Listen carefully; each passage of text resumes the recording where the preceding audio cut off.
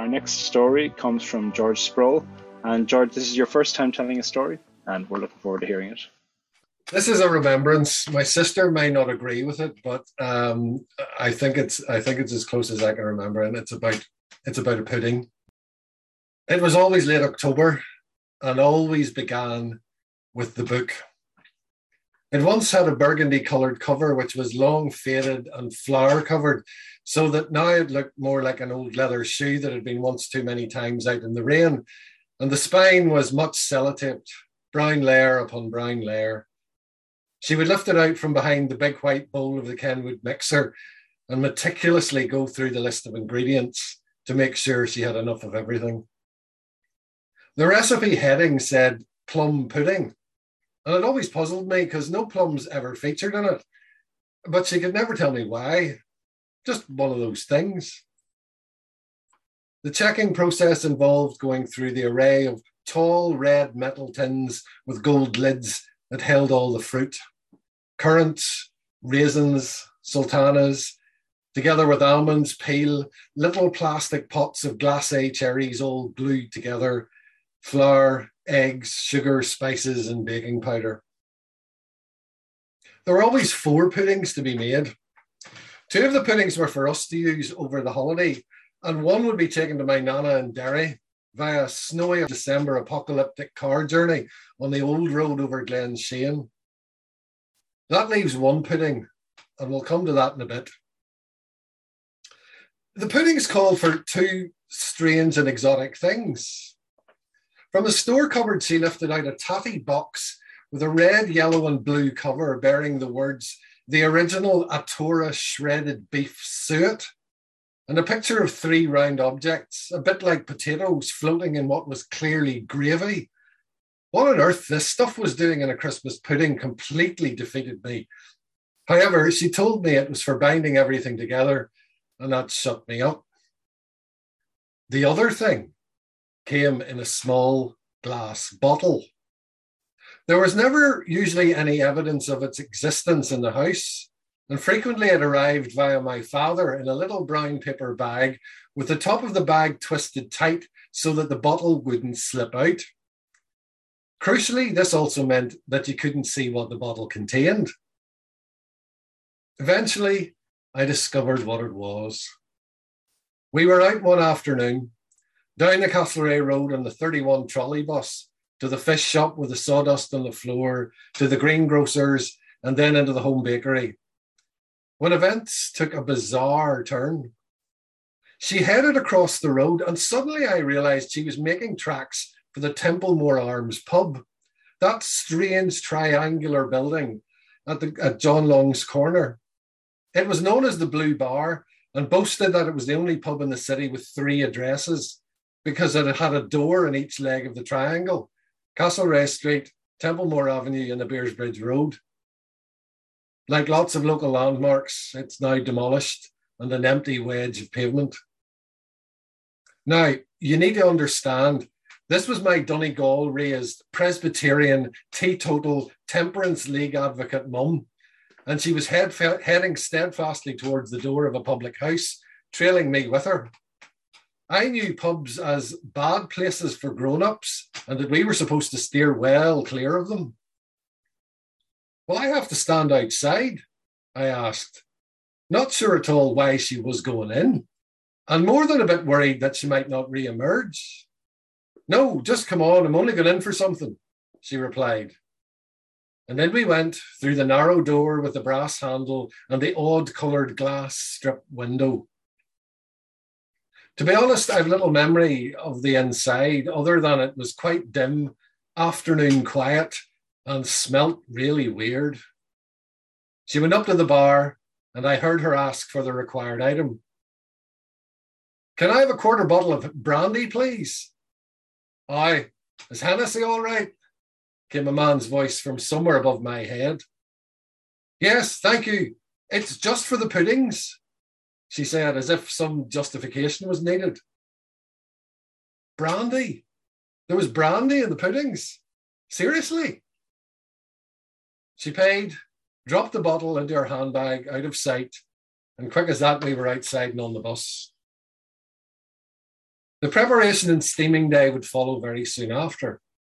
4 chunky white ceramic pudding bowls waited in line on the table.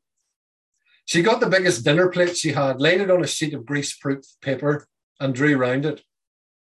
All in all, she would cut out 8 circles, double thickness for each bowl.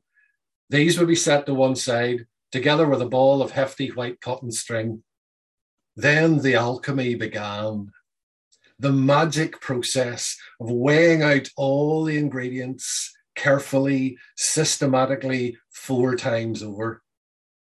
Scones and buns were never weighed out. Years of practice meant she just knew instinctively how much was enough. But this was different. This had to be just exactly right. I would watch as it all went into the brown baking bowl and folded together with a long-handled, bleached, out-of-shape wooden spoon. The same spoon, incidentally, that she used to dispense rapid, stinging chastisement on the backs of our legs if our childhood transgressions merited it. But today, it was Merlin's wand, conjuring ambrosia from another world. In went the brandy, golden and smelling of I knew not what, the dregs clinging to the side of the small glass as it slipped into the bowl. "Do you want to stir the mixture?" she asked. I climbed on a stool, squared up to the bowl, and took hold of the spoon handle. The mixture was heavy for me to turn over, so she closed her hand over mine, and we stirred slowly and evenly together, whilst all the while the heady aroma of fruit, brandy, and spices carried me away to another place entirely.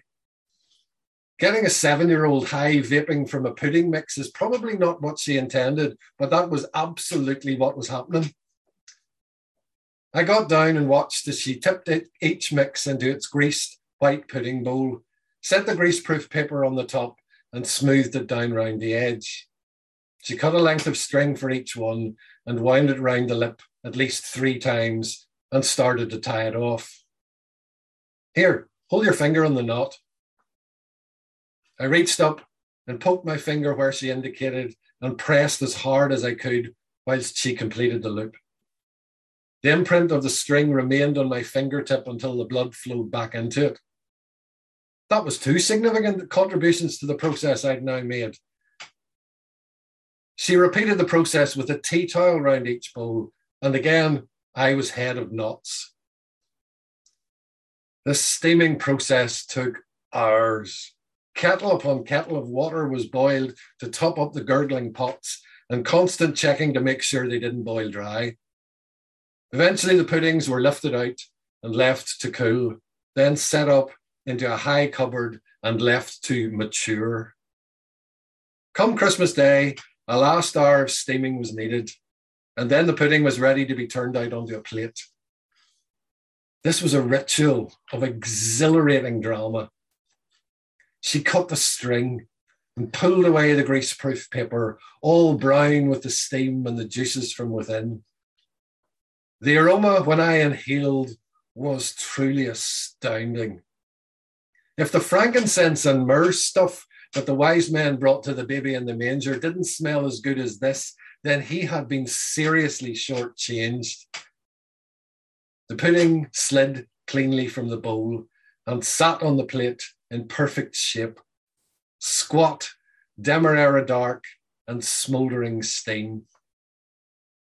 I devoured my share, and it was over all too quickly, at least until we did it again on Boxing Day. But the drama wasn't just as intense this time. Reruns seldom are, except for one last glorious throw of the dice. The 4th pudding was still in the cupboard, and there it remained, maturing and intensifying in flavour until just about a week before she began the process all over again. It was kept for my October birthday tea, when, in a triumphant distillation and foretaste of what was to come some weeks later, it was dished out, just as squat, demerara dark, and smouldering steam, in celebration of another passing year of my life. I don't think I had a star, shepherds, or singing angels appear when I was born. They weren't a common sight in the Jubilee Hospital in the 50s. And to be honest, I don't think I ever asked my mum if any strange men from faraway places turned up bearing gifts. But then again, she never told me where she got the recipe for the pudding from. Oh, that's such a lovely story, George. Thank you so much. Thank you. I'm sure people will be putting their own memories of their own Christmas Yeah. puddings in the chat. Just want to let folks know to use the chat and to send messages to the storytellers, to Dave and to George. George, do you continue to make puddings yourself? Sadly and badly, no. I'm afraid ours comes from M&S. Although I did contact my sister. She has the recipe book. It's kind of almost like a Filofax version now because it's collapsed into, but she sent me the recipe. So I'm determined at some stage I'm going to take it on, because it's there in her beautiful copper plate, handwriting. It's an immaculate thing. So, but yes, I'd love to try it sometime. Yeah. So. And does your sister know where your mother might have gotten the recipe from? I think the recipe came from my grandmother, who got it from her grandmother. It's just been a kind of handed down thing. So. But.